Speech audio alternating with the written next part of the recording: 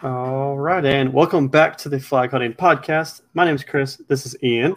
And Ian, we get to break down the Scottish Open. So the first of this kind of overseas set. And then we are going to talk about the last major of the year in the Open Championship. But let's go ahead and start with the Scottish Open. I tuned in for a little bit to see that coming into hole 11, we had a guy in the lead. And then things didn't go so well from there, and we saw quite the battle from Rory and Bobby McIntyre. So what do you have to break down from your point of view from the Scottish? What happened to Hatton? What do you have to say about, these guys that finished towards the top for this week? Just kind of general consensus here. Yeah, wild finish, I would say, for those of y'all that were able to get up and watch the back nine on the East Coast or get up extra early on the West Coast and catch the end of that golf tournament. I mean, the back nine was as good as you could have possibly asked for, I would say, as far as like a golf event on the PGA Tour. I would say 4 or 5 different players probably had like at some point in the last like 6 or 7 holes were the favorite to win. I know to Chris's point on hole 15, I remember this pretty distinctly. Hole 15, Hatton was on the tee, hits a drive down the fairway. He was the consensus favorite on every book I was looking at with 3.5 holes to play. Felt pretty good. He was, I think, tied for the lead at 13 under with Bobby Mack. Just hit a drive down the middle of the fairway on 15. He makes par on 15, bogeys the par 5 16th. Bobby Mack makes 2 birdies in the same time span, and all of a sudden Hatton's day was essentially done. Even though Bobby Mack made 1 or 2 slip-ups coming home that gave him a bit of life, Hatton made double on 18, which officially sealed his fate. But yeah, I mean, Hatton was there, Fleetwood was there, Bobby Mack, Rory. So if you're a British golf fan, you're living the dream there on the back nine.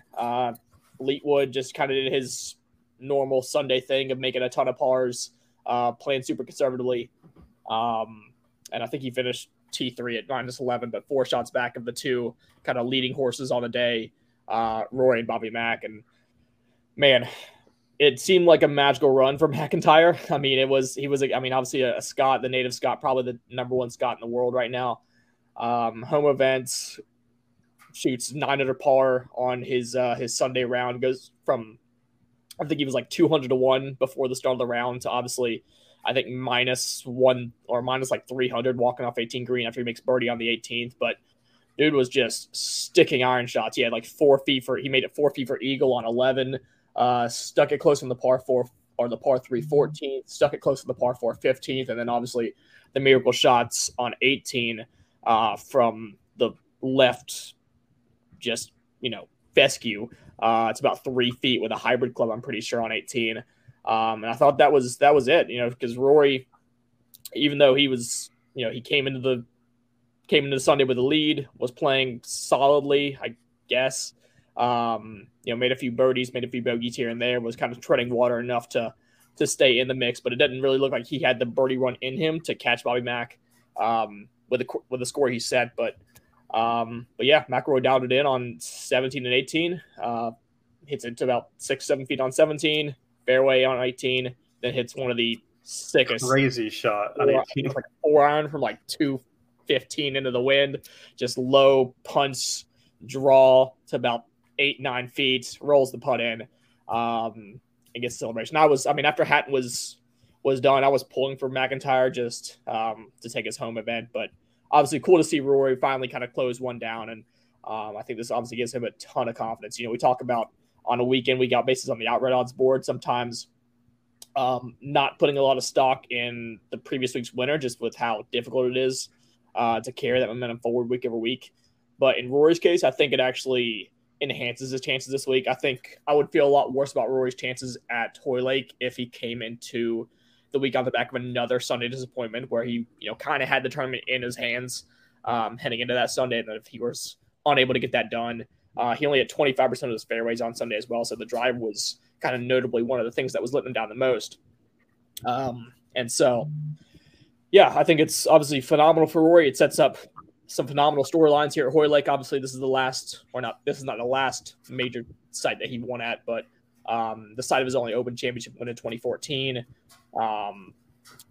First and only his 3rd major championship at that point. So, he clearly comes in as one of the favorites. Scotty, the other top name on the odds board for the last 2 or 3 months. Finishes T3, does his traditional thing of destroying the field from tee to green, missing a few clutch putts on Sunday that kind of really vaulted him into contention. But yeah, I wouldn't say a ton of surprises. I mean, obviously, Cantley, we'll talk about him in a little bit, but his struggles were a little bit obviously surprising for us, having a pretty big position on him at 16-1. But yeah, all in all, good Scottish Open. Really nice introduction into links golf, and this will be our kind of it'll be a nice hors d'oeuvre for our proper test this week in Hoylake.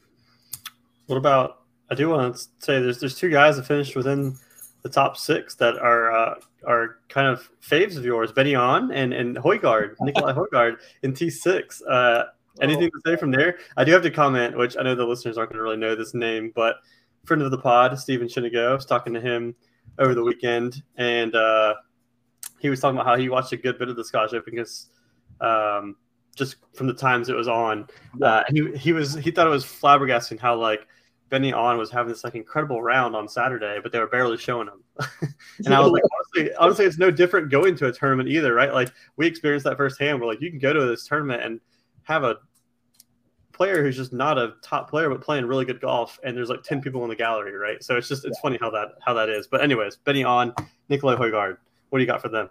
Yeah, the coverage didn't do themselves a ton of favors with any audience, I guess, casuals or kind of us sickos. I mean, it was kind of a shit show trying to find the golf with all the weather delays, and obviously whenever you have kind of alternate feeds, it tends to just be Rory and maybe a couple shots from Scheffler and maybe Hatton every now and again. But yeah, I mean, that's been a long-standing problem on the PGA Tour broadcast, just not showing guys other than the guys that they think the casual fan wants to see. But in terms of Benny On and Højgaard, I think what you see there are 2 guys with very similar profiles. Actually, 2 guys that we mentioned last week that driving distance. I mean, this is a golf course that is forgiving enough off the tee to where guys with elite distance could bully this place, and Benny On has. It's funny because he's now in kind of the later stages of his career. I wouldn't say like he's about to retire or anything, but he's in his 30s, comfortable in his 30s now. He's kind of in the second act of his career. And when he first came on tour, he was very much in the Colin Morikawa, Corey Connors mold of like super accurate off the tee, but an elite iron player and just couldn't really putt. And he's really transformed himself. Like he's one of the longest players on the PGA Tour now. Utilized that distance really well. This past week has an elite short game and kind of had the I thought for a second there we're going to get, I guess not back to back, but we're going to get to see a few weeks in a row now with the storylines of a traditionally awful putter transitioning to the long putter and having immediate success. We saw Lucas Glover string together a couple top 5s in Detroit and Deer Run with a long putter, and Benny On comes out with a pretty similar prototype in Scotland this week or last week, gained 3.5 shots putting in his first round 61 at Renaissance Club. So yeah, I think it more so speaks for the profile. These guys obviously wouldn't have the staying power to keep up with, your Rorys and your Hattons and your Fleetwoods and whatnot down the stretch, I wouldn't think. But yeah, Højgaard and Benny On, both guys that can string together a ton of birdies in a hurry, especially when the golf course is forgiving enough to accommodate maybe some wider misses that they're prone to off the tee. But yeah, Nikolai just finished top 5 or top 6 in Scotland. His twin brother Rasmus just won the Maiden Himmelin title, the event before the Scottish Open on the European Tour. So for those that are projecting forward Ryder Cup teams, these are 2 names definitely to monitor. Them and Bobby Mack kind of as you get past the top maybe 7 or 8 names on that European squad, becomes murky pretty quickly. So with guys like Straka winning a John Deere, the 2 Højgaard twins, McIntyre, plenty of Euros in the mix this week at the Open Championship, like it's becoming pretty fierce at the back of that European roster. So yeah, a lot of stuff to look out for. And yeah, that's pretty much all I got on the Scottish, I think. That's fine because we've got more important things to talk about. We have the final major of the year, the British Open, or also known as just the Open Championships, or the Open Championship. We are heading to Royal Liverpool, also known as Hoylake. So, Ian, this is a really interesting course. I was working from home today, and I had Live at the Open on for most of the day, and they talked a lot about that new hole 17, which is very interesting. So I'm sure you're going to touch on that. But yeah, honestly, just having that coverage on all day has me really excited to kind of look through this odds board, hear about the course architecture, and listen into what we got going on this week. So I'm gonna throw it over to you. Yeah, I mean, I kind of alluded to it last week a little bit with the Link Style course at Renaissance Club, but it's kind of a tough week for those of us that really rely on actionable data on a week in, week out basis. You know, like when you compare the show this week to maybe a show that I would have mapped out for like the 3M Open and the Wyndham Championship the next 2 weeks, like there's just a lot less data to go through historically. And so it opens up the door for a lot of narratives and I think a lot of unpredictability and a lot of variance this week. And that's why I think we see a lot of different takes, a lot of different kind of betting cards, a lot of different names that we're seeing being touted on Twitter and beyond this week. So I think it's a really, really interesting golf course. I'm going to kind of give my take on the changes, my take on just Hoylake in general, and obviously the lane that I've decided to go with in terms of my betting card. But we are, as Chris said, at Royal Liverpool Golf Club, located in the village of Hoylake. Royal Liverpool is hosting its 13th Open Championship here in 2023. Notably only the third, though, since 1967. Hoylake was a regular stop in the Open Rota for 70 years, dating back to 1987. But due to troubles with the infrastructure within the small seaside town, it was passed over for nearly 40 years before returning for the 135th Open in 2006. Now, since then, after 2006, it hosted the Open Championship in 2014, won by Rory McIlroy. And then, of course, now in 2023, hosting its third Open Championship since the turn of the century.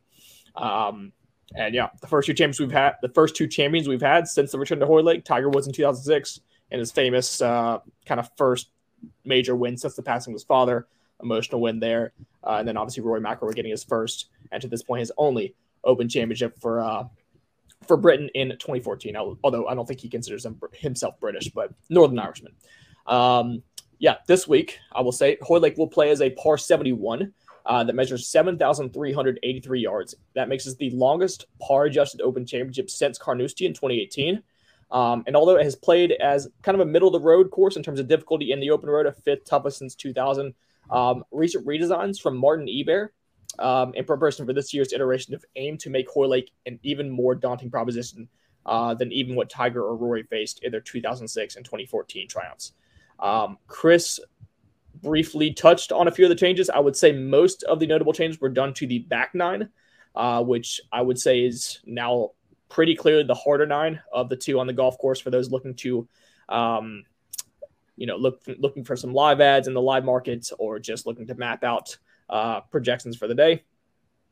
I think I and a lot of what I've heard on the golf course so far would indicate, the front nine is your scoreable stretch, and you're going to have a lot of difficulty making up ground on the back nine if that's where you're at. But I would say there's three significant changes that makes the back nine a lot different than what we saw in 2014. The first of which, just going in chronological order, is the 532-yard par 5 10th that is now turned into a 507-yard par 4, which makes it the longest two-shotter on the property, the longest par 4 on the property, and turns what was one of the two easiest holes in the past two Opens into probably one of Hoylake's most daunting holes, a 507-yard par 4, where, obviously in the last two iterations, guys would have been looking at that hole at the 10th as a pretty clear birdie chance. Now, I think a par 4 on that hole would gain anywhere from 2/10 to maybe even 4/10 of a shot in the field, depending on the weather conditions.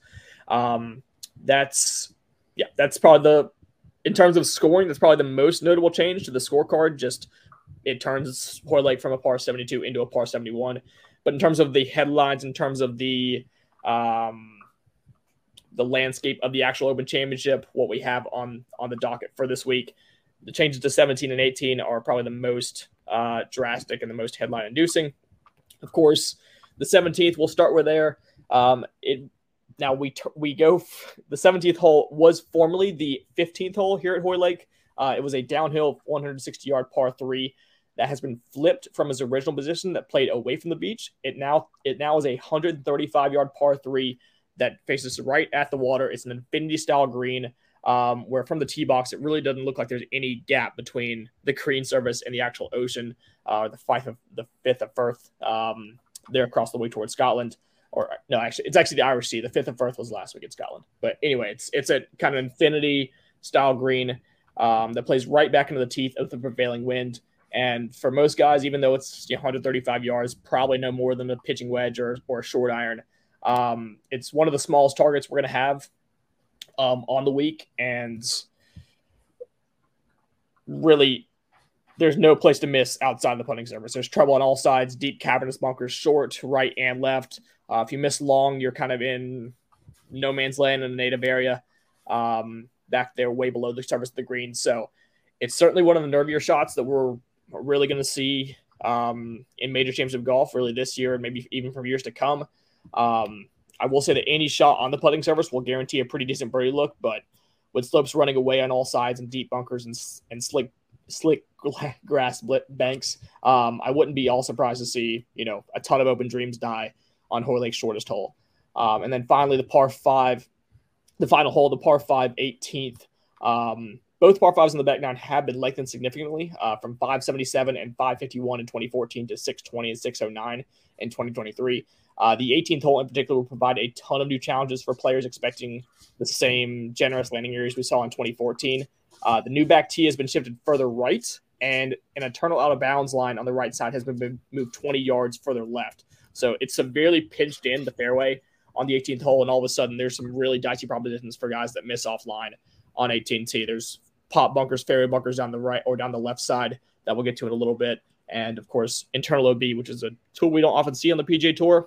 I guess the PGA Championship had it, I think, on 6, where you couldn't kind of go in the adjoining fairway on 7. But again, internal OB down the right, pop bunkers on the left. You're going to have hit 2 big boy shots to really even get yourself in wedge position on the 18th hole. So, ton of interesting changes that make for, I think, a really, really exciting finish if a guy is, 1 or 2 up heading into the back nine on Sunday. These shots on 17, 18 are going to be crucial in his ability to close this tournament out. So let's kind of zoom out from the individual changes and talk about Hoylake maybe as a whole.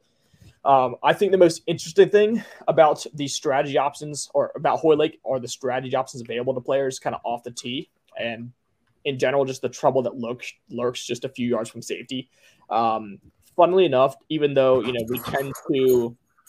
we tend to use past open venues as markers for obviously future open venues. We'll talk a lot about, or you'll hear a lot about, just open championship track records and how that pertains to a guy's potential success this week. If you kind of just zoom back 1 year, I don't think you could find a more different golf course in terms of off the tee strategy between St. Andrews and Hoylake. I mean, St. Andrews had some of the widest landing areas we'll see really in the history of golf, or really on the planet in terms of golf courses. And really was, again, like, you didn't really have a ton of stress. Obviously, there are pop bunkers to avoid. There was a bit of fescue if you missed in the wrong spots, but in general, extremely generous to driver. Guys could hit driver kind of wherever they wanted to. They could hit driver often, and for many of those golf holes, it was a lot of them were driver flip wedge or even drive the green and have an eagle putt or an up and down for birdie. So here at Hoylake, though, obviously not anywhere nearly as forgiving as we saw at St. Andrews last year. Tiger and Rory pretty famously utilized their driving irons to great effect in extremely firm turf conditions in 2006 and 2014. Tiger most famously hit just 1 driver in 72 holes in 2006 when the course was extremely baked out. Hit a ton of 2 irons, hit 85% of his fairways, and obviously won that golf tournament on the back of that elite driving accuracy. Now the course does look significantly lusher this year. A lot of kind of recent rain in the area. And just an inability for the course to really bake out the fairways, I think, will lead to softer landing areas and could well incentivize some of the field's longer hitters into taking driver more in their hands than we've seen at past Opens in Hoylake.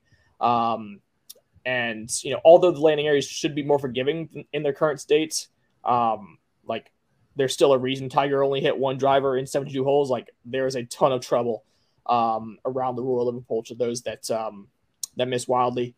Deep pop bunkers adorn the edges of most fairways and will provide true one-shot penalties for most players that enter them. Pockets of thick, tall gorse bushes that we saw last year at St. Andrews to an extent are extremely prevalent on the front nine particularly, and perhaps most notably, 7 of the drives at Hoylake come with some threat of out of bounds, which would be a re-tee, and a really a huge detriment to your overall round, your ability to score. So, although I don't think players will have the same option to hit a ton of driving irons around Royal Liverpool this week, just based on the lack of firmness in the conditions and the fact that the course has been lengthened and you're not getting the same run out with a driving iron or a fairway wood. You're going to, guys aren't going to want to hit 220-yard approach shots in most cases. The same aversion to avoiding these hazards is still going to be absolutely paramount. So you're still, so for me this week, I actually tend to have a much higher emphasis on total driving than I typically endorse on the links course.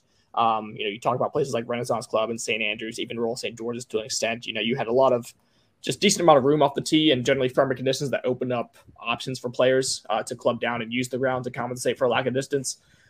This week, I think a player that can utilize driver to both push the ball further down the fairway and avoid the hazards will give themselves a huge leg up. In my opinion, and this is one of the main reasons why I think this Open Championship venue isn't maybe nearly as conducive to long shot winners as we've seen in Opens past, as many of the players at the top of the total driving charts are also the same thoroughbreds we see at the top of the odds boards every week. I will say, and this is probably no surprise from what I've seen or said so far, but as we kind of assess player profiles from down the board, basically the part of the board when you get past a point where you're going to have a lot of elite total drivers of the golf ball, and you kind of have to pick between being long and straight, I would still lean towards accuracy. I still think objective A around Hoylake is keeping the ball out of the multitude of hazards in front of you.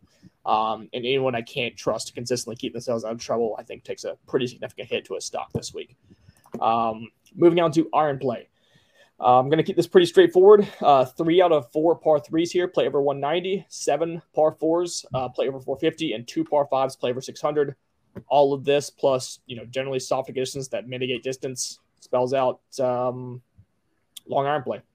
If I were to map out the approach ranges, I see at least 8 to 10 shots coming from outside 175. And these greens are nowhere near the commonly large targets we saw at St. Andrews. You're going to have to hit plenty of 5, 6, and 7 irons into really small targets this week. And so strokes gain approach and proximity for 175 plus are essential stats to success for me. Moving on into kind of the greens in the short game area, I'm going to kind of leech off of one of my favorite Twitter follows over the past kind of few months. Our boy Michael Kim on Twitter, obviously touring pro that's playing the Open Championship this week. He's done an awesome job of kind of delivering an in-depth course breakdown and kind of his thoughts as a touring professional and his preparation to just the general Twitter audience. And so I'm going to take this quote directly from Michael Kim regarding the greens at Royal Liverpool. Quote unquote, the greens are pretty simple. Not much slope to them, honestly. They just have a lot of runoffs on most of the sides, so it's important to hit the middle of the green or shape it in the correct way. The putts themselves, especially when greens are wet on a slow slide, don't have a ton of break. It'll be interesting to see who puts well on these because there's not a whole lot of imagination required, like you'd see at Augusta National. End quote. Now, whenever I see kind of quotes like this, I mean, it's a contentious issue, I think, in kind of golf, just Twitter, golf gambling, Twitter in general. But when I, again, see slow, flat greens, I'm of the belief that they tend to have a normalizing effect on good and bad putters and really just short game players in general. You talk about greens with simpler reads, not having a great deal of break, a reduced emphasis on touch and feel. They're greens where if you maybe hit a little bit too heavy, if you're a little bit too heavy handed with a putt, it's not going to roll by 8-10 feet. Maybe you only have a 4-foot comebacker. And just in general, less variability with outcomes, especially around the green, right? It's much easier if you play golf, right? It's a much easier proposition to chip around the greens and be aggressive with chip shots if you know the ball's going to stop for you. Whereas, when greens start to get glassy and slick, you have to be pretty damn pure around the greens to impart enough spin to be able to stop the ball and control your distance. So in general, I'm going to largely again, mitigate a lot of my short game and putting stats. I am still looking at kind of long-term samples on slower green complexes, sand saves as well, just because the pop bunkers here are still going to require a lot of a lot of skill to get out of. But in comparison, especially to a regular week in like a major championship, like we saw at Augusta National and LACC, like I don't think short game and putting will be as much of a separator as we saw. Excuse me there. So again, this is a pretty imprecise like part of the handicapping process to me, as we don't really have a lot of slow, flat putting surfaces to draw on from like the archives of professional golf. But on a golf course where I'm putting so much emphasis on just ball striking in general with mid to long iron play and total driving, I'm willing to de-emphasize putting and short game stats and just kind of trust my lineup of elite ball strikers to separate themselves in other parts of the game. So that is my general outlook on Royal Liverpool this week. Just a final rundown of my key stats in the model. Yeah, you guys can pretty much guess it. Total driving takes up 25% of my weighting this week. Slight emphasis on accuracy over distance, but a huge leg up for me for guys that can hit the ball both far and straight. I think it'll be a much more driver-heavy golf course than we saw in 2006 or 2014. Stroke gain approach and proximity over 175 takes up another 35 or 40%. I am looking at kind of recent Open Championships and just major championship resume in general. I do want to see a steady drumbeat of progression, or at least past success or past just proof that you could get it done on the biggest stage. Again, a bit of an intangible there, but yeah, I am looking at a bit of major championship, Open Championship, just general aptitude and difficult scoring conditions.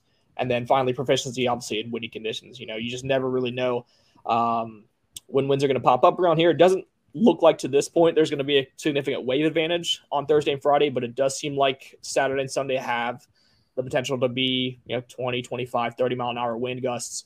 And one of the more notable things about Royal Liverpool is how flat it is and how exposed it is to the wind. It's right on the coast of the Irish Sea. So if wind does become a factor here, like there's really nowhere to hide on this golf course. So you're going to have to be able to flight the ball. You're going to have to be able to manipulate shot shape and make do in the wind if it does pop up. So those would be my main kind of stats. Again, very heavy on ball striking, less emphasis on short game. And as a result, you probably won't be surprised to see who's in the top kind of 5 or 6 of my model. Number 1, Scotty Scheffler. Number 2, Victor Hovland. Number 3, Colin Morikawa. Number 4, Jon Rahm. Number 5, Rory McIlroy. Number 6, Patrick Cantlay. Absolutely no surprises yet. Tommy Fleetwood comes in at 7. Xander Schauffele at 8. Tony Finau at 9. Gary Woodland at 10. Brooks Koepka is 11, but that is a pretty small sample size. Only a 12-round sample in the last 12 months. So take that with a bit of a grain of salt just as far as statistically. Shane Lowry comes at 12. 13 is Siwoo Kim. Tyrrell Hatton is 14. Hideki Matsuyama, Ricky Fowler, Wyndham Clark, Justin Rose, Tom Kim, Corey Connor. So a lot of ball strikers, as you would probably expect, but that's the lane I'm kind of leaning towards this week. And yeah, I'm kind of sticking with that. That's what I've kind of landed on. If a guy like Cam Smith or someone like that wants to gain 10 or 12 strokes putting and beat me that way, so be it. But I'm of the belief that an elite ball striker, I think, carries a pretty significant leg up on the rest of the field this week. Well, it's certainly going to be interesting, right? Because like you said, there's so many different factors at play with this course in general. I mean, even just seeing the course and seeing those 9-hole or I think it's a 9 out of 14 or something like that have, what did I read earlier? Sorry, 9 or 6 of the 14 have like out of bounds. Yeah. Those are excluding the par 3s, obviously, but yeah, have like the out of bounds in play. So, obviously that's where your total driving comes into play. But yeah, super, super interesting course. Like you said, a lot of different factors, but should create for a really, really fun weekend. Did I miss a name that I was kind of – well, never mind. I'll save it for later. But I didn't hear a guy in your top 20 year model. I was kind of surprised, so I'll remind me to bring that up later. But let's go ahead and go to the odds board. So let me pull this up. There it is. All right, no surprise between the odds board and what we've seen over the last probably month or two. But we got Rory and Scotty at the top. 7.5 to 1 a piece on these guys. Obviously, Roy's price being a little bit boosted by the win last week. Scotty with being just plainly the best player in the world over the last year. But was there any thought, such a short price, so many different factors? I assume probably not at this price, but I guess if you had to pick one, where do you lean? It's tough because I'm very, very confident that at least one of these two guys will be like in the mix deep on Sunday. Just everything that I've been looking at, everything that I'm weighing.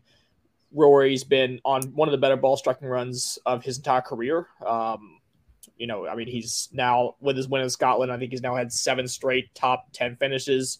Runner up at the US Open, obviously won here at Hoylake in 2014. I mean, everything seems to be shaping up perfectly for Rory. I mean, this is about as confident I think as I've ever been in Rory going into a major championship, and it seems as if the numbers starting to drift a little bit. Like these two at the start of the week were pretty far apart. There was a clear tier 1 with Rory at like 6.5 to 1, and Scotty was kind of hanging around 9 or 10 to 1.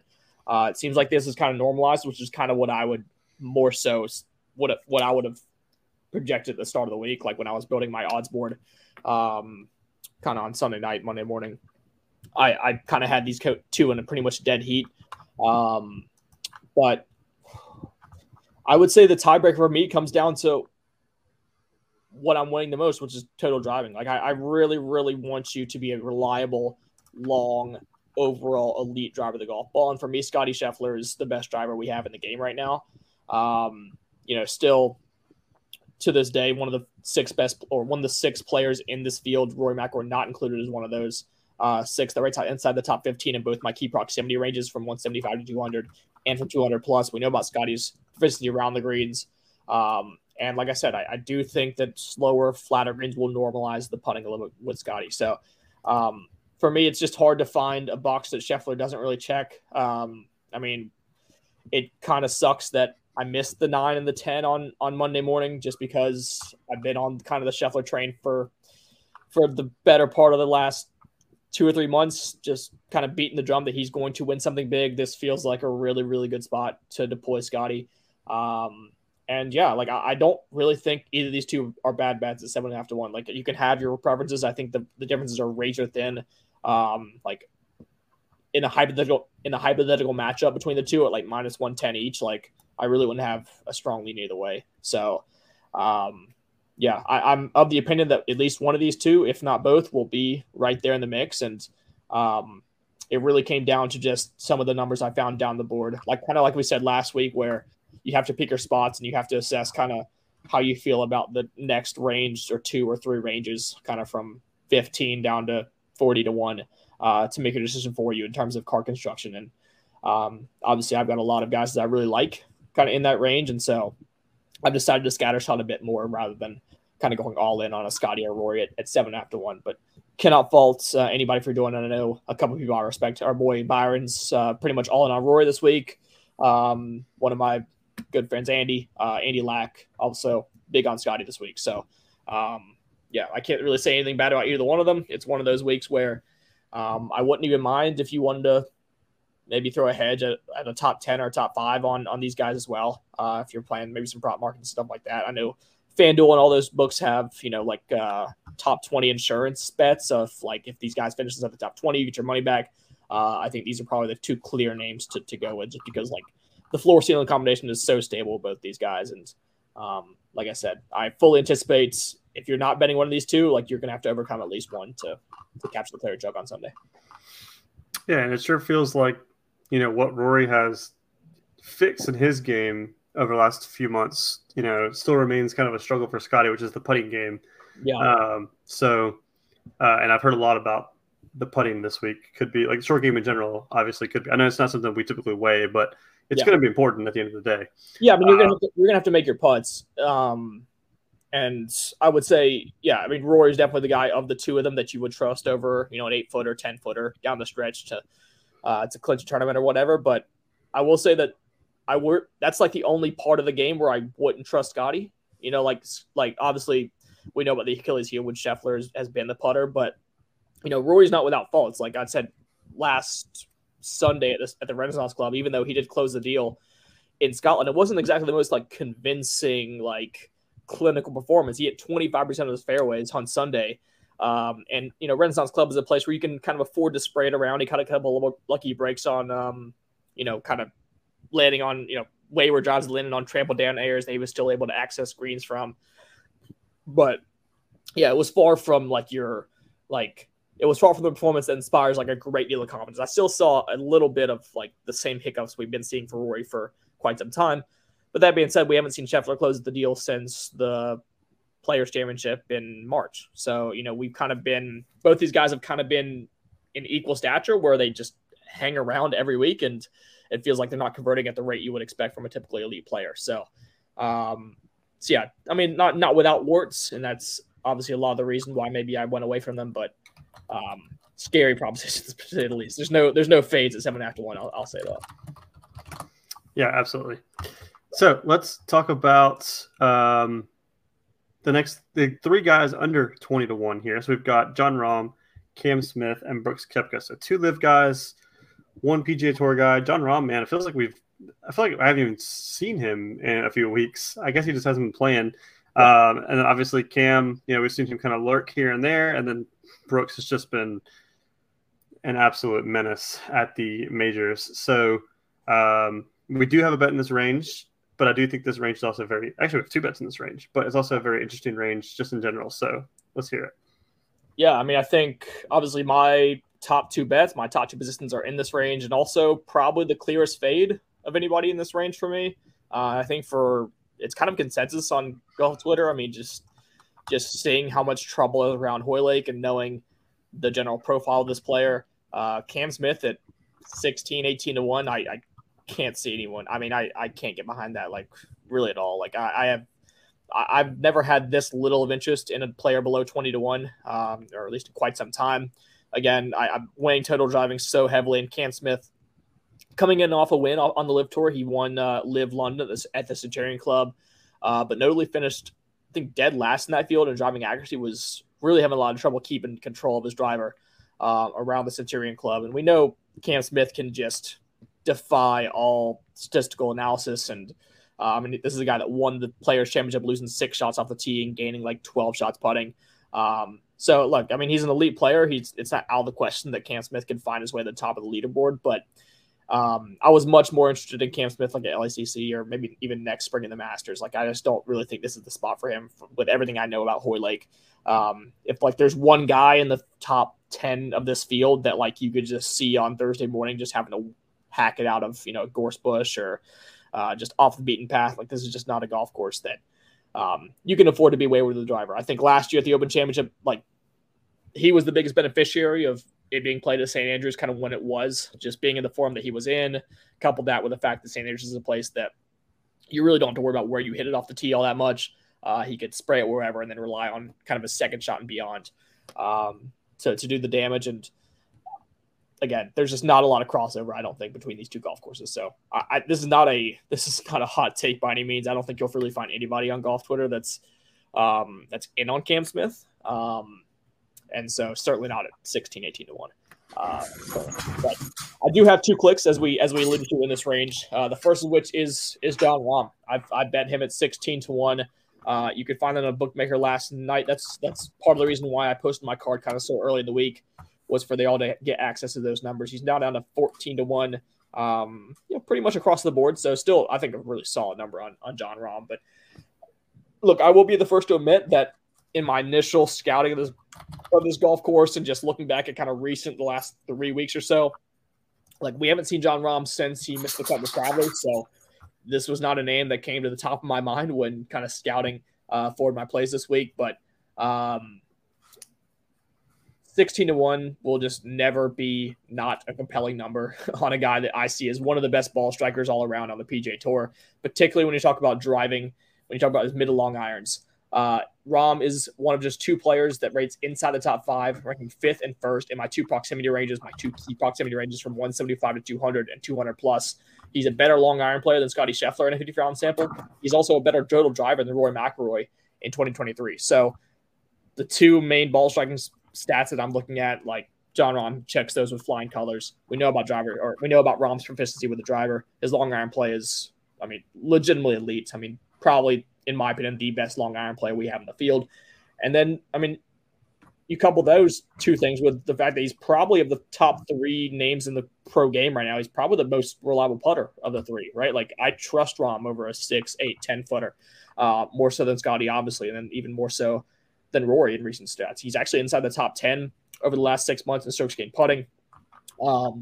And that, I mean, if I were to kind of grid out the 3 stats that I want this week, I want total driving, long iron play, and reliable putting. And Rahm kind of passes all those 3 of those things with flying colors. I know that if you kind of shrink the sample size down to the last 2 months, like it's not ideal. But I'm willing to bank on the long-term pedigree of Rahm. And especially at a discount like this. I mean, I just never am going to be on the train of like Rory having a 2 times better shot to win a major championship than Jon Rahm is. So I will say that if you're in the prop market and you're not really looking to bet outrights and you're not looking to, kind of bank on this long-term value proposition that I'm seeing, I will say that probably Rory's got our safer propositions to finish T8 than Rahm. I think there's a wider range of outcomes in Jon's profile. But if the top-end talent does show up to roll Liverpool, I don't think there's a more fearsome name in the game to contend with. Like if you're holding a Rory or Scotty ticket, like you are hoping that Rahm starts slow and is out of the mix early, because he's a name that I think as soon as he shows any signs of life, like, and we see that little bit of confidence kind of come into his walk, he's all of a sudden very live to be one of the favorites this week. So yeah, 16-1, not a number I expected. I when I was building my kind of pre-tournament odds board, I thought we'd see 6 to 8 to 1s on Rory and Scotty, maybe like an 11-1 or 12-1 on Rahm, and then we move on to like Cam Smith and Koepka. But 16 is my breaking point on Rahmbo for sure. And then we move on to, I mean, I kind of mentioned Rahm was maybe the most fearsome name in the world on the first page of a leaderboard in a major championship. I probably overlooked one name, which is Brooks Koepka. I mean, after his Open Championship or after his PGA Championship triumph at Oak Hill, I didn't really think there was any way we'd get a comparable number to the 22-1 tickets we saw cashed right all across golf Twitter. But he was priced right alongside Rory and Scotty in LA, and we were both verbally pretty skeptical about his focus heading into trying to win back-to-back majors just 1 month apart. And although he might have been a disappointment to his outright backers, I didn't see anything in his U.S. Open performance to indicate that he should be dropped all the way back to the originators point in terms of his number. I mean, he's 25-1 on some spots now, pretty much 22-1 across the board on most books I'm looking at. But he gained over 8 shots from tee to green at LACC, finished 17th. Notably followed that up with a solo third place finish at Valderrama on the Live Tour. Valderrama, for those that don't know, was a regular stop on the European Tour for many, many years, but it's an extremely tight golf course, puts a large emphasis on driving accuracy. Koepka dominated that course off the tee, led the field in total driving at Valderrama that week. And now in a 10-start stretch from Orlando to London since the start of April, Brooks has 2 wins, 3 top 3s, no finishes worse than 17th. He's gained 9.9, 10.7, and 4.5 shots ball striking through his 3 major championship starts. And with 4 top 10 finishes over his last 6 Open Championship starts, he has about as good of an Open resume as anybody, especially even at the top of this board. So if he's healthy and he's feeling himself, and I mean, if you watched live at the Open all day long, you might have seen Brooks Koepka's press conference. The dude is he's in peak Brooks form. His press conference today kind of reminded me of like that, like I'm too cool for this shit mentality that he had in 2018, 2017. And so 25-1 in a major championship, I'm never passing up on that. So, yeah, if you listen to this podcast on a week-to-week basis, we'll get to some of the names kind of just past Brooks and Rahm on the betting board. There are a lot of names that I liked, whether it be Hatton, whether it be Cantley, whether it be Xander, whether it be Fleetwood, Fowler, right? There's a lot of names that rate out quite well, but we're betting to win the Open Championship, right? And actually, I kind of want to say something about what Chris did this past weekend with a solo podcast, but listen to kind of his solo show when I wasn't able to make it, when he talked about Loudon. He said something about Truex on that solo show that rang true for me this week in the final major, right? He talked about, obviously, if you listened to last week's show, there was 2 clear guys at the top. It was Truex, it was Bell, both great long-term profiles at Loudon, both had incredible practice splits with a clear top 2 in the eyes of bookmakers. And Chris didn't really look at all that. He looked at, who do I trust to get across the line, right? Like who do I think is actually going, like who do I actually want to put my money in and trust to win this race and get across the finish line? And for me, in a major championship, you need to factor in some of those intangibles, right? Like, I love what we've seen statistically from some of these guys we're about to talk about in the 20 to 20-1 range. But I think while they're all likely to have a solid week here, or like, I don't think this show is about who the best player is on the spreadsheet. This is about who I trust in crunch time in unpredictable conditions to have the metal to pull off the shots it's going to take to lift a Claire jug. And so that's the tiebreaker I use this week, and it certainly helped to see a 25-1 on Brooks on Monday night. So Koepka, Rahm, I mean, I never thought in a million years I would have both these two on the same betting card and still with room to spare. So super excited to have both these guys in the card, and then obviously two more names to get to as we've got to get past 20-1. Yeah, and to your point about Brooks' press conference, like he very much was just like, yeah, like very stoic in his. They asked, yeah, dick, but like that's just when Brooks is feeling himself, like that's what you want to see, right? When they're not already taking on Brooks Koepka. Yeah, especially when they asked him about the new hole 17, him and Matty Fitzpatrick's answers about the new hole 17 were hilarious because Brooks was just like, yeah, I mean, it just is what it is. and then Matty Fitz was like, it's interesting. That's all I got to say about that. Like both of them just gave like the shortest possible answer, like giving the reporters nothing. Yeah. So anyways, yeah, I love the start of this card. Like you said, do Rory and Scotty really hold double the chances or triple the chances to win over Rahm and Koepka? I don't think these are two of the like meanest dudes on the tour. Well, can we say they're on the tour? Whatever they are in golf, we'll just say it that way. So yeah, this is a fantastic start to the card. But yeah, the 20s, man, the 20s make things even more interesting. We've got Viktor Hovland at 20-1, Fowler at 22, Cantlay at 25, Tommy Fleetwood at 25, Terrell at 25, and Xander at 25. We've got, I think, just one bet in this range, but a lot of interesting guys to talk about, right? Because Cantlay is a guy that we've been betting a lot lately. We had him last week at the Scottish Open. Fleetwood, a guy I feel like has been on the precipice of being on our card and just hasn't quite made it, but a guy that's very good in the wind. We know that. Same with Terrell. Yeah, just a lot of interesting names here, but we do have one bet in this range, so I'll let you talk about that guy. Yeah, I mean, I think this range is like your stat nerd's dream. Like if you model golf and you run spreadsheets and run stroke scan analysis, like it's inevitable that you're going to like Viktor Hovland, that you're going to like Ricky Fowler, that you're going to like Patrick Cantlay, Tommy Fleetwood. These guys, what they've done over the last 3, 4, 5 months has been incredible. And I think for me, a lot of this range just comes down to what I said earlier about like I like them. I like their fit at Hoylake. I like what I've seen from them. I think they might be coming with some better lead-in form than some of the guys I've already bet, but it comes down to inherent trust. It comes down to, do I envision you lifting the Claire jug on Sunday? And for a lot of these guys, I think I would like them in almost every sense except for the discussion we're having now, right? Like if you want to come here and if you want to come over here and sell me on Ricky Fowler top 10 or Tyrrell Hatton top 10 or Patrick Cantlay top 10, like I'm on board with all that. And I think if I had to choose one outside, obviously the guy that I did bet, which is Viktor Hovland, I think Cantlay would be my favorite. I know our boy John in the group chat, I think has a bet on Cantlay. My boy, yeah, and Chris also does after his Chastain win. I remember he put a couple Open Championship futures in, which I think Cantlay, like this is a damn good fit for Pat. Like he's a guy that slow green complexes has historically performed really, really well. He is the best total driver of the golf ball on the PGA Tour, better than Scotty Scheffler, better than Jon Rahm, better than Viktor Hovland. Like Cantlay with a driver has been lethal in 2023.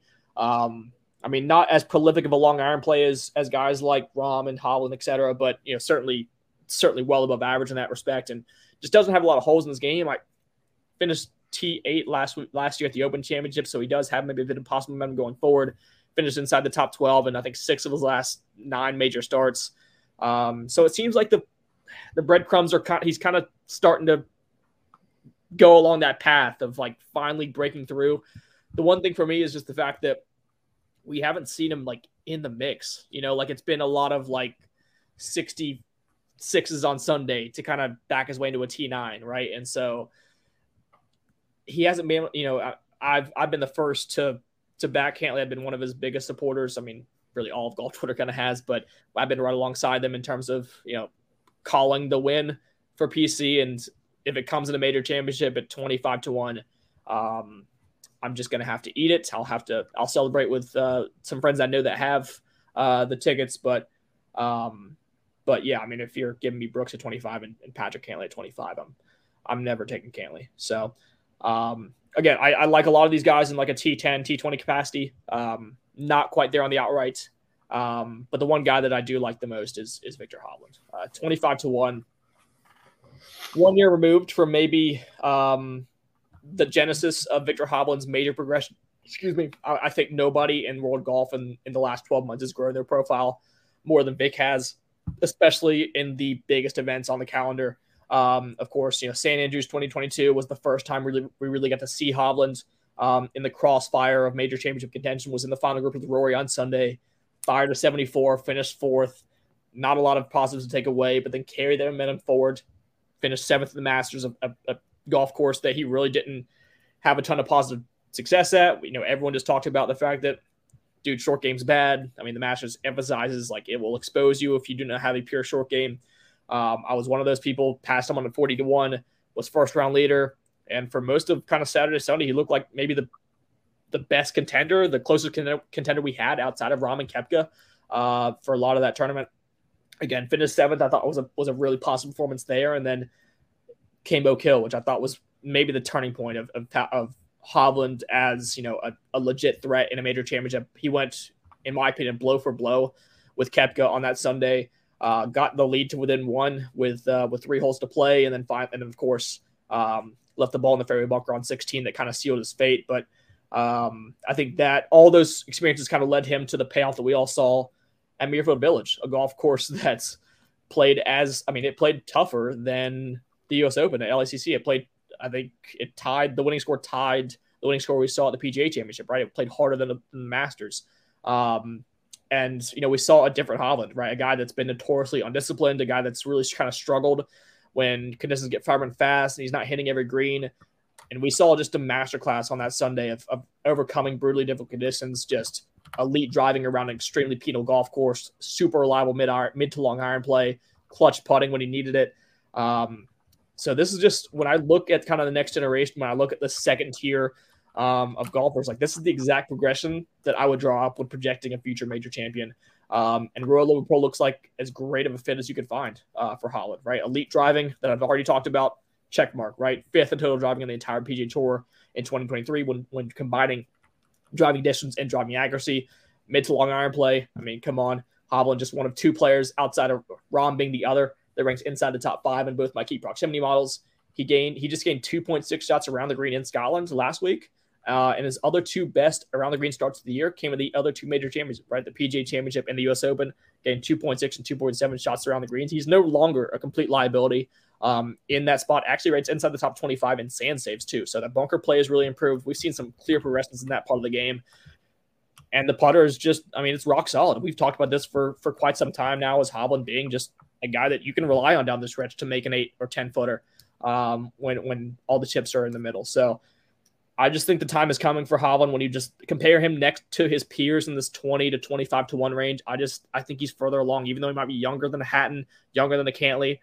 Like this is exact kind of path that you see from major champions year in, year out. And I think he's taken his lumps. I think he's finally overcome kind of the elements at a golf course that played very much like a major championship down the stretch. And we're getting 25-1 on a guy that, no one will argue with the talent. No one will argue the fact that he's going to win a major championship very, very soon.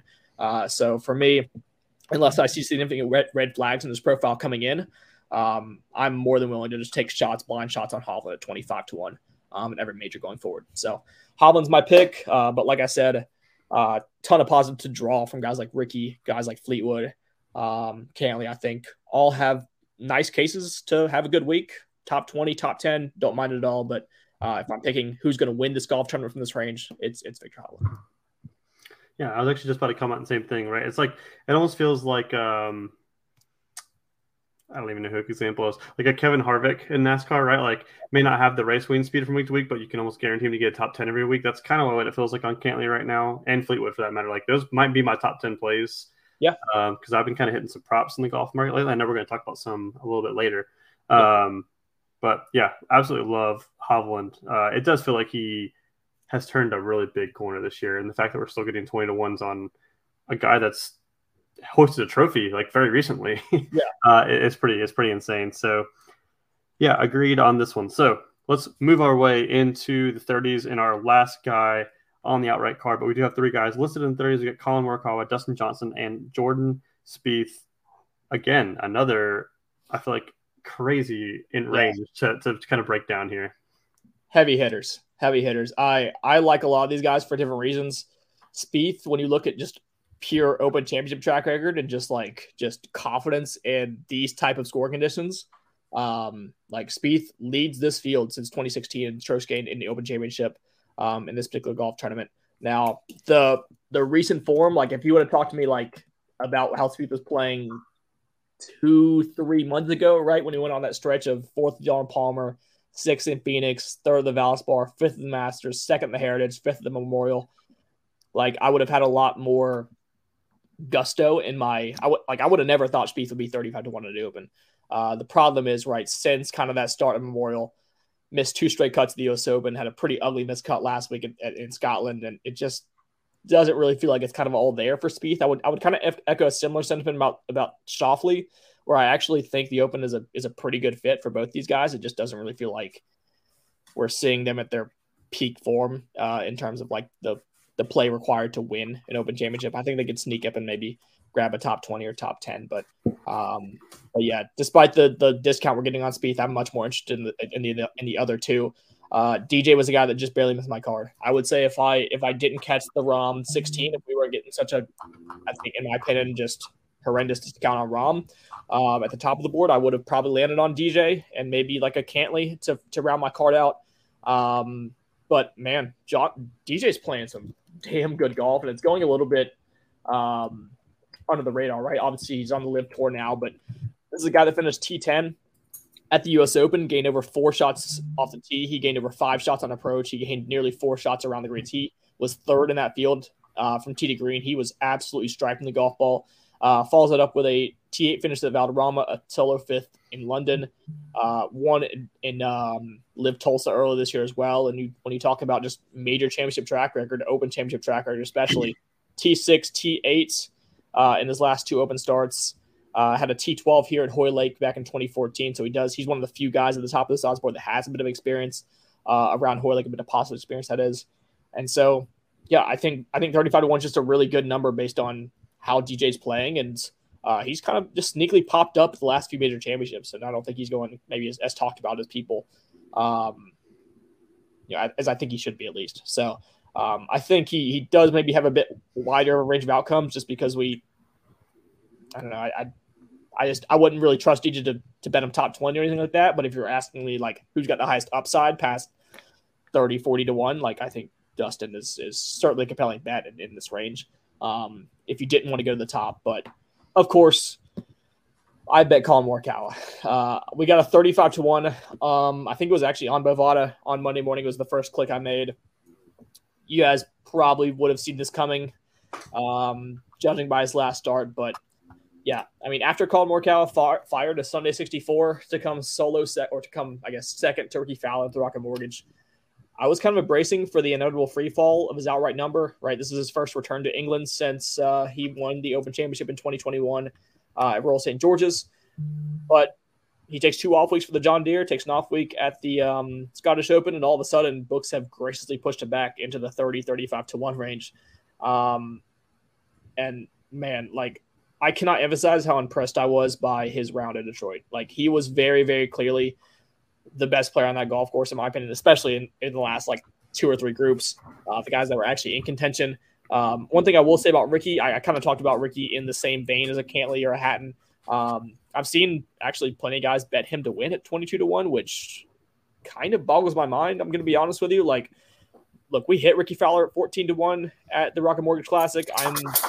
I'm all the way here for Ricky Fowler's comeback. I still think he's I think he's definitely a top 10 player in the world in terms of just recent form, how guys are playing right now. But let's just kind of be honest with ourselves. Ricky Fowler was not the best player on Sunday. We saw a lot of the kind of the same warts at Detroit that we saw at the US Open. It just so happened he was playing a bit more forgiving of a golf course, and he kind of came in with, you know, a larger lead over guys like Colin who were surging behind him. But I saw a lot of pretty concerning just swings from Ricky down the stretch whenever the tension got higher and things got pretty tight, especially with the driver down the stretch had a few pretty wayward misses right off the tee there. So I just don't see how, I understand, like, it was a great story, the win at the Rocket Mortgage, the win in Detroit, his first win since 2019. I don't see how you come out of that week being like emboldened to bet Ricky Fowler at 22-1 to win the Open Championship. I saw a lot of really concerning things around a pretty gettable golf course in Detroit on Sunday. I did not see that out of Collin Morikawa. I saw a guy that was swinging free, a guy that was going after it, a guy that knew he was the best player in that field. And frankly, I mean, he probably should have won that golf tournament regulation, hit a phenomenal putt on 18 that somehow lipped out on the high side with die speed. And then on 18 and in the playoff hits the ball. I mean, after Ricky blows it 60 yards right, I mean, he just hits a missile right down the middle. Hits, in his words, a perfect 9-iron that I think he was just a little bit juiced up from the adrenaline. Pitches maybe 3 yards longer than he thought it would, bounces over the back, and all of a sudden he's chipping from behind the green rather than having like a 8-foot birdie putt, right? So I don't see any. I didn't see like a choke. This was not like a choke from Colin or anything like that. Like Ricky made a miraculous birdie from the right rough, but Colin made 2 phenomenal swings in that playoff and didn't miss a fairway on Sunday. Was hitting his irons like we expect Collin Morikawa to hit his irons. And look, I mean, I'm a homer, right? Like, I'm the biggest Collin Morikawa fan you'll probably ever meet, and you know, we bet him a lot on this podcast, but you'll notice that after I kind of touted him pretty heavily at Quail Hollow, he missed the cut there. I've been pretty skeptical on Colin's weekly projections week in, week out. I haven't bet him since that missed cut that he had in Charlotte, but I can tell you right now, I'm as encouraged as I've been with Colin in some time. He's driving the ball at peak levels right now. He's gained, over his last 3 starts, he's gained 8.5 shots cumulatively in those last 10 rounds. That's his best 10-round stretch since the start of 2022, when he was debatably the best player in the world at that point. Most notably, he's eliminating the left side of the golf course, which is the biggest key for Colin. Even in his interviews, he's talked about that plenty of times. And you can just tell by the way he spoke about his driver on Sunday in Detroit. That club is absolutely dialed in for a player that's already inside the top 5 and driving actually on the PGA Tour. So I have no qualms about the driver right now. And then, as per usual, what you expect from Collin Morikawa, the iron player is stellar. He's second to only Scotty Scheffler over the last 50 rounds in stroke gain approach. He's one of just 6 names to rate inside the top 15 in both my key proximity ranges. And, it sounds silly, obviously, to call the Rocket Mortgage a turning point in the season for a 2-time major champion, right? That's a low-profile event, but it's just abundantly clear to me that Colin is in as good of a spot heading into a major championship as I've seen in years. And so we're getting 35-1, which I think is an objectively bad price. Like, I do not understand why Ricky Fowler is 22-1 and Collin Morikawa is 30 or 35-1. That makes absolutely no sense to me. I'm betting him absolutely here. I might double up. I feel so confident he's going to have a good week.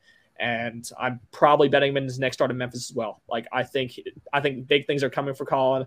It's been way too long since we've gotten the win. He seems motivated, he seems confident, and like, there's no doubt, like, when he's playing his best, he's a top 5 player in the world. So, yeah, that's my spiel. Trust me, I've become a bit more cynical than I maybe ever have on Colin over the last kind of 6 months.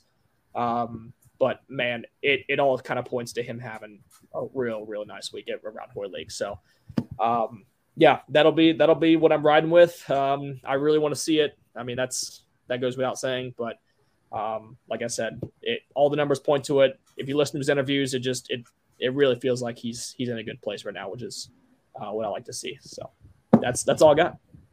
And not that this is like a secret to anybody either, but maybe that's not the best way to phrase it. Not that this is like surprising information, right? I think every player wants to win every week, but there's a lot of people that were giving Colin a lot of criticism for when Ricky did win. Like, Colin didn't really have like a reaction. He was kind of like on the side of the green, just kind of like took his hat off, didn't really clap, didn't really like. But you got to imagine, like just like you said, right? He hit a perfect 9-iron and he had one bad shot that potentially cost him the tournament, and he was that close to kind of breaking that winless streak. So like, of course he's going to be dejected. Of course he's going to beat himself up. Like he's, like, so I hated that people were taking that as like, oh wow, Colin, what a dick. Like Ricky finally won. Like, come on. Like this is like, these are professional athletes that second is the first loser. So you got to think that although he's taking a lot of positives in that week, he's going to be for sure wanting to get revenge on the fact that he was one shot away from taking a tournament down. So I mean, especially the fact that he by his own admission, he said like he didn't do anything wrong in that playoff. Like I've watched a lot of Colin Morikawa over since he's come on tour, last 3 years or so, 4 years or so. I've never seen him walk after an iron shot. Like when that iron shot was like, because we didn't get to talk after the Rocket Mortgage, like when that iron shot in the playoff was in the air and Colin Morikawa was walking after, I was like, oh fuck, like this is in the hole. It was right at it, right? And we knew that if you landed just a few yards long with the amount of spin these greens were generating, like it was going to rip back to the hole, probably be inside 3 or 4 feet, and then Ricky had to make his probably 12-footer to win the playoff. And I mean, like I said, that was the first time I've ever seen Colin like walk off. Like it looked like a Tiger-esque moment was in the making, and of course it lands a few yards long and it settles in the rough. So I didn't see that criticism. I did notice that though. I did notice that Hadwin was clearly the more ordeal loser of the playoff to Ricky. But this is a guy like Colin is long-sighted Tiger as his only inspiration, and like should it be a surprise the guy that looked up to Tiger his entire life is like a little bit sour that he got, in his opinion. I mean, look, it's easy for us on golf Twitter because we all had Fowler tickets. We all wanted Ricky to win to get that monkey off his back. But like Colin doesn't give a fuck if Ricky Fowler wins. Like Colin's not a Ricky Fowler fan. Like like you said, he wants to be the best player in the world again, or one of the best players in the world again. And he thought he missed a golden chance. So like I said, I'm so excited to watch him tee off. I'm going to try to watch every shot he hits because I haven't been this convinced in a while that he's in for a really good week. So let's move on to the 40s, 50s, I guess 60s. Honestly, I've been debating on like where do I think the win equity stops, and I mean, there's all these guys that I feel like still have some win equity here. So you know what? It's a major championship week, so who cares if we're an hour 6 and we're going to keep talking. Shane Lowry, Tom Kim, Max Homa, Bryson DeChambeau, Justin Rose, 60-1, which I know is a podcast favorite. Bobby Mack, probably a little bit inflated from last week, but man, this is the guy that I was bringing up earlier. I didn't hear him very high in your model, but Wyndham Clark, just like still 60-1. Cam Young, 65-1. Hideki, 70. I've also got a feature. When I placed that Cantley feature, I also put a Decky feature in. That did not pay off. I have him at 50. But Decky is at 70. Justin Thomas, wow. Justin Thomas, 70-1. Minwoo, 70. Tony Finau, 70. Like, where do you cut off the win equity? Because I don't know. I mean, a lot of guys with a ton of upside. I will say for your ticket, first off, I want to apologize because I know I left you in the dark when you asked me about this. I will say the Open's one of the only tournaments of the year where one of the only 4 major of the 4 that I don't really like placing futures on just because it's so variant on weather. And unless I think the number is like crazy egregious, I'm just going to go ahead and lay off and maybe catch a comparable number the week of, just because there's so much that changes, I think, in terms of potential wave stacking and stuff like that. But I do like Hideki's fit for this golf course. I think Hideki's an underrated driver of the golf ball. And, we know about his middle long iron play, short game, stuff like that. So I think Hideki is going a bit under the radar. I've seen like 80-1s on Hideki Matsuyama, which even for me, Andy Locks today on the scramble said he's got a 100-1 ticket. That's a little bit irresponsible from bookmakers, I think, to be honest with you. For someone that tends to thrive in like major championship scoring conditions, really difficult golf courses. I mean, this is a guy that was in pole position for the Memorial just a few weeks ago. Obviously had a really bad Saturday and Sunday, but he's proven that he can at least, cut it at the top of these leaderboards in some really big time events. So I think Hideki's going a little bit under the radar for me. Yeah, I would not besmirch like a shot at 70, 80, 100-1 on a Hideki. I mean, Wyndham for me, Jesus Christ. I mean, the dude, he's phenomenal. Like he's a top 10 player in the world, in my opinion. I don't really know if you can debate that. I mean, he finished T25 in Scotland, which is, I mean, he kind of did what good players do when they maybe don't have everything clicking all at once. I mean, he lost 2.5 shots putting, which is his worst putting performance since, the Farmers Insurance Open at Torrey Pines this past January. But gains 5.6 shots on approach, gained nearly 2.5 shots off the tee, super long off the tee. I mean, when you talk about total driving, he kind of rates a little bit lower because he is prone to that wider miss when you compare him to guys like Scheffler, Cantley, Hovland, etc. But, I mean, yeah, again, if books are going to continue to price this guy as if he's like a second-class citizen on the PGA Tour, I'd be, again, perfectly fine with taking a shot. I think his floor is a lot higher than even a lot of guys in this range, right? Like you talk about guys like Bryson and JT and Cam Young, Bobby McIntyre. Like if I can get matchups with Clark against any of those guys, like that's a route I would be extremely interested in going for. I think Clark is, I mean, you look through his last like 10 starts, right? T25, T29, win, T12, miscut, win, T23, third, T29, sixth, fifth. I mean, it's just like one miscut and just a top 30 machine, and you can still get him. If I could pull up the T40 markets, I'm sure you could probably get him around even money to finish top. I just checked. He's minus 150, but he's plus one. Wait, I just had it up. He's plus 160, I think, for top 20. Yeah, that's a really good price. I think his floor is a lot higher than anybody's giving him credit for this week. Like I said, I think he's leveled up into an echelon in the game where, like, you're surprised if he finishes outside the top 30. You know, like I would be very surprised if he misses a cut. He just, you know, he's got the tools to overpower a golf course. The iron play has just taken a huge leap forward, and we know about the short game of the putting that can carry him forward, like we saw at the U.S. Open. So, yeah. I feel like you're not going to love the matchup, though. You might. I don't know. What you got? I think, honestly, I kind of like it. Okay. Wyndham Clark minus 120, Max Homa minus 110. Yeah, there's only one direction I go for. There's only one direction I go in there. It's Wyndham Clark. Yeah.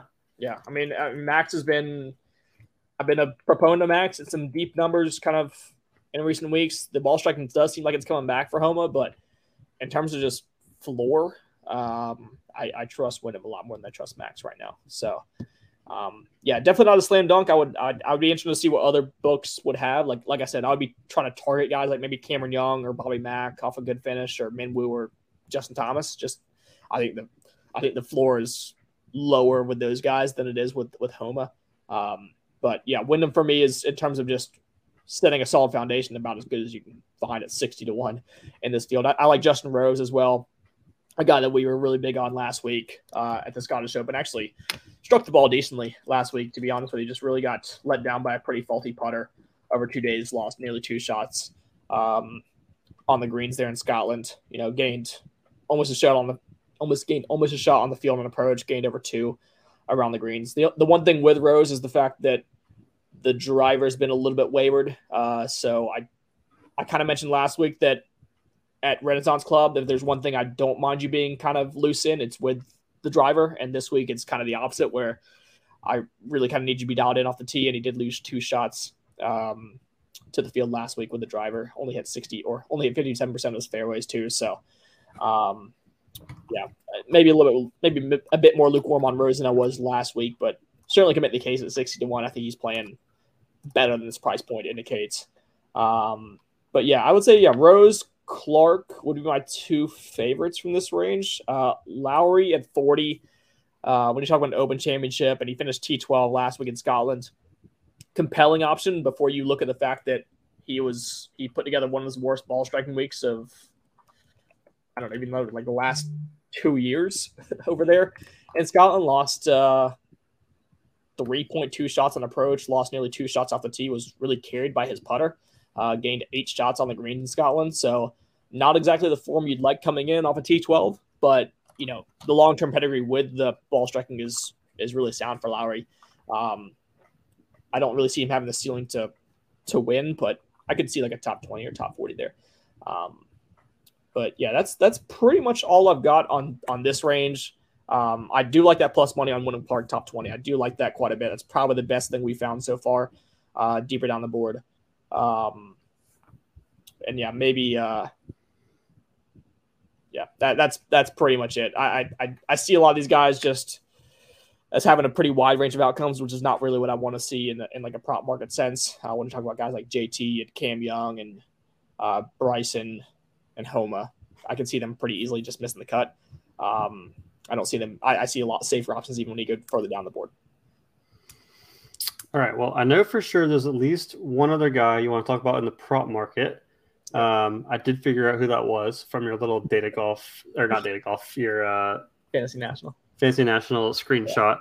But you also have guys like in your model here that were pretty far down the board. But I feel like kind of always rates out well for you, but like Gary Woodland. Yeah. Who's the other one I just had? Corey Connors, probably.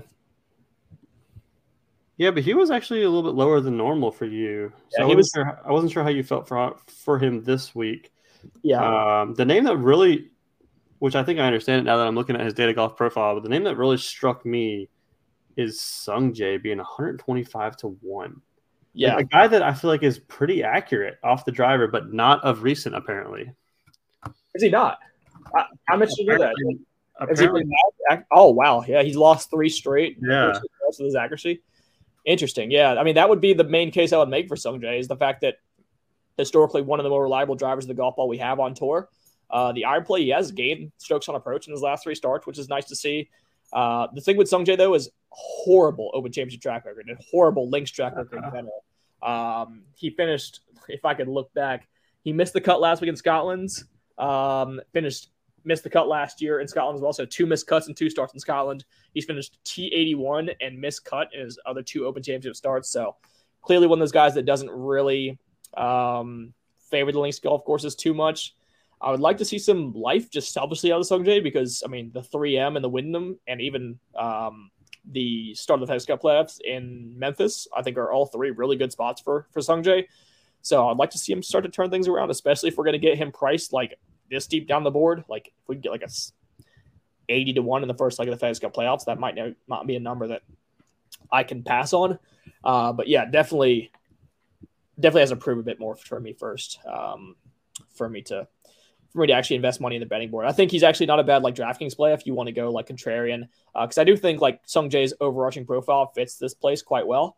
But clearly you're taking, I think, maybe a bit too big of a risk in like betting if you're gonna like lay money on him like top 40 or top 20, just because he just doesn't have a ton of success both in this part of the world and recently with most of his main weapons. So I will segue that into talking about, to your point, my favorite top 40 play of the week, plus money on his Korean counterpart Siwoo Kim. I've got plus 140 for a top 40 on Siwoo that I absolutely love. I'm almost tempted to re-up on the top 20 price. Plus 300. Sits at plus 300. Yeah, I think Siwoo's in for actually a really solid week this week. And when you talk about all the things I'm weighing in terms of driving accuracy, super reliable off the tee, 3rd in fairways gained over his last 50 rounds. He's 6th in sand saves, rates inside the top 30 in my kind of proximity model from 175 to 200. And when you think about Siwoo, you oftentimes think about kind of the variability that we experienced from him early in his career, like in 2017, 2018, when he first came on the scene. Not a guy that you would like to be betting top 40 a lot of the times. It was oftentimes like, top 5 or miscut for Siwoo. But, you look over his last 6 months or so, miscut the Travelers last start, but he did gain 2.9 shots ball striking, 39th at the US Open, 4th at the Memorial, which I think is a pretty good indicator, getting 12 shots from tee to green around a really firm, fast, penal golf course at Memorial, 29th at Charles Schwab, 2nd Byron Nelson, 43rd Wells Fargo, 29th at the Masters, 39th at Valero, 27th at the Players, 39th at the Arnold Palmer. So we've seen just a really steady drumbeat of consistent play from Siwoo. And again, he's super reliable off the tee. Really, really nice iron player, especially in this type of range. And I do trust around the green in the putting game too. So, Siwoo's a guy that I'm already locked in at plus 140 for top 40. I think he's a great DraftKings play, great top 20 play, even if you want to maybe play for a bit more upside there. But Siwoo, and then you already nailed my other guy. I already bet Gary Woodland plus 185 for a top 40.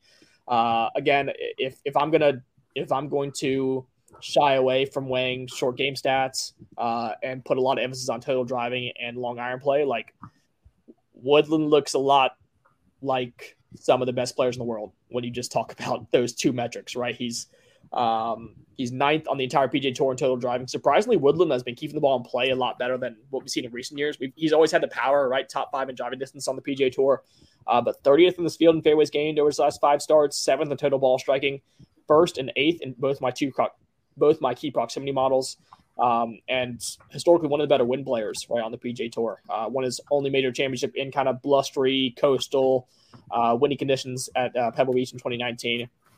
I think this is a pretty egregious number at plus 185 for a top 40. I think he's got a much higher floor in a place like this than what the price would indicate. So Woodland would be my kind of favorites long shot, I guess, top 40 play. And then I kind of have just out of principle. I mean, Patrick Cantlay is minus 110 for a top 20, just based on kind of the recent way he's playing, just based on how important I think driving is going to be this week. And the recent top that he's had in major championships, I think anything around even money for a top 20 on Cantlay. He's kind of become the new Xander for me, especially with Xander's kind of recent dip in form. I think this guy's should be like right up there with like minus 150, minus 160 to finish top 20. I think he's really well set up. And then I've also got Colin Morikawa as well for a top 20, just to kind of double up on my already my initial thoughts on him in the outright market. I think plus money on the top 20. I think the floor is a lot higher than what books are putting out there. I would completely, kind of for the same reason why I would completely eliminate Cam Smith's Cam Smith's triumph at St. Andrews last year. The same reason why I would, again, de-emphasize the miscut Colin had in his Open Championship defense last year at St. Andrews. Like, St. Andrews is a golf course that really doesn't put a whole lot of weight on any of the things that Colin does well: driving accuracy and kind of middle to long iron play. A ton of like kind of flip wedges and drive the ball as far as you can. I think Roller Pool's a much better fit for Morikawa. So, like I said, I'm kind of all in on him this week. So I figured I'd put a top 10 there or top 20 there at plus money on Morikawa. So yeah, but down the board, I definitely agree with the sentiment on Wyndham Clark. You've kind of sold me on that. I like the plus money for the top 20, and then for top 40s, I like Siwoo and Woodland are my 2 main looks there. I do have 3 more real quick, but we don't want to forget about John from the group chat. He did give us a question that he wanted us to cover. So he wanted to have he has some interest in the prop market, and he wanted to talk about, he has a list of guys here, but like the ones I think you would have the most interest in from the guys he listed, but I'll list them all just in case. But he listed out Brian Harman, Min Woo, Bobby McIntyre, Denny McCarthy, Adam Scott. I think most interest for you there would probably be Harman. And then the deep cuts are Højgaard, is it Ewan Ferguson? And then Daniel Hillier, which is the British Masters champion, a few weeks back. I think he's Australian or New Zealander. He's one of those two. But young kid that has found a lot of success on the European tour recently. I echo what you said about Harman. I do like. I would assume what is a plus money proposition as a top 40 there. But his last 3 starts, 12th, 9th, and 2nd at the Scottish Open, the Rocket Mortgage, and the Travelers. He's come inside the top 20 in both of his last 2 open starts. Reliable off the tee, really solid short game, proficient win player, loves these kind of coastal tracks. So, yeah, I think we're right in lockstep on Harman. So he's plus 275 for a top 20, and he is plus 125 for a top 40, actually. Yeah, I would go for the top 40. Like I said, I think the top 20 spots are going to get filled pretty quickly by kind of the top of the board. Just if I'm projecting forward like the leaderboard this week, I don't see a lot of room for long shots, like especially when compared to like a traditional US or traditional Open Championship. I think it's going to be kind of your thoroughbreds up top. And so when you look this far down the board, I would have to be pretty enamored with you to bet you top 20. I'd have to be pretty bullish on your overall profile. So Harman's a guy that I think fits more in the top 40 market, a pretty safe floor in like DraftKings cash and stuff like that. But yeah, not really going to shoot for too much upside with Harman there. Let's see. I mean, I don't have a lot to say on Daniel Hilliard or anything like that. Let me see. Is there anyone else in that stat that I like? Oh, you want me to listen for you again? It's Min Woo, Bobby Mack, Denny McCarthy, Adam Scott. Okay. Yeah, I mean, I try to avoid like going too overboard with like a lot of recommendations in the top 40 range because it's very easy to kind of make cases for a lot of guys. So I would rather stick to 2 or 3 guys I have a lot more confidence in rather than like scattershot 6 guys around even money and like you're probably be lucky to come 4 and 2 in that sense. So I can see the cases for Scott. I can see he came T5 here back in 2014. He's kind of had a steadier drumbeat of decent results, kind of coming in 19th the Travelers, 9th the Memorial. He's been driving the ball really well. The putter's been pretty good. So, yeah, I think Scott would be my favorite of those 4. I would tend to kind of sell the Bobby Mack and Minwoo shares for me. For me, Bobby Mack coming off the Scottish, I just think he's a bit overvalued in the market right now.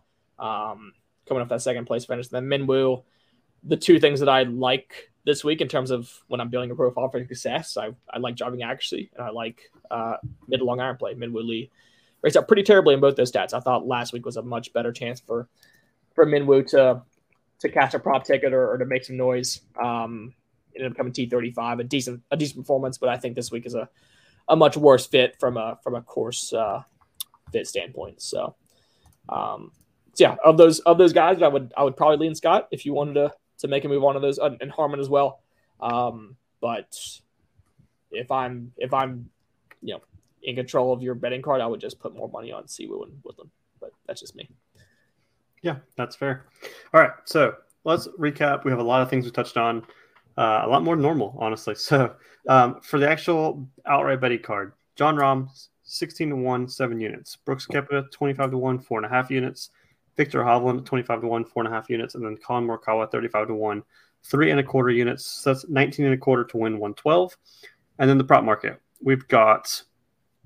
I missed what you're calling. Was your calling a top 10 or top 20 plus 110? 20. Okay. Yeah. So we got Colin top 20 plus 110. We've got Patrick Cantley minus 110 top 20. Yep. Brian Harman top 40 plus 125. Gary Woodland plus 185 top 40. Siwoo Kim plus 140 top 40. And Wyndham Clark plus 160 top 20. Did I miss anybody? That's okay. What I got. Yep. Cool. All right. Well, lots to go there. Even for the DraftKings DFS people, for the outright bettors along with us. A lot of information. But hey, this is your last major championship of 2023, which is crazy to say. So, obviously be responsible, but hey, have a little fun, right? Yeah, if you want to overexpose the Open, then take 3M off. I wouldn't blame you one bit. So, but we will be back, obviously, for the 3M Open next week. Wyndham after that, Chris and I's kind of hometown event that we went to last year, and then the FedEx Cup playoffs. So, still plenty of golf content to come. Then we take like a 2-week break before the start of the 2023 season. Ryder Cup in September. So, still plenty of things on the docket. But yeah, it does feel a bit surreal kind of going through the last major championship venue, I think. Even though we haven't had the ton of betting success at the Masters and the PGA and the US Open, seeing Rahm win his green jacket and Koepka's come back, and then Wyndham Clark went out of kind of nowhere at LA. I think it's been a sick major championship season. I think we're in for another really, really good one this week, and hopefully one of our guys can make it in the mix and mix it up there on Sunday. So, yeah, that's all I got, man. Thanks for listening to me over this last hour and a half. Yeah, it's a tougher episode, I think, to produce than maybe our traditional PGA Tour stuff, but I hope that you guys got something worthwhile out of it. And if you're tailing, then best of luck. If you're not, best of luck as well. Let's all have a good Open Championship season and happy viewing. That's right. All right. With that being said, guys, we will see you later, and we'll talk to you next week, hopefully with a winning ticket in hand. See you guys.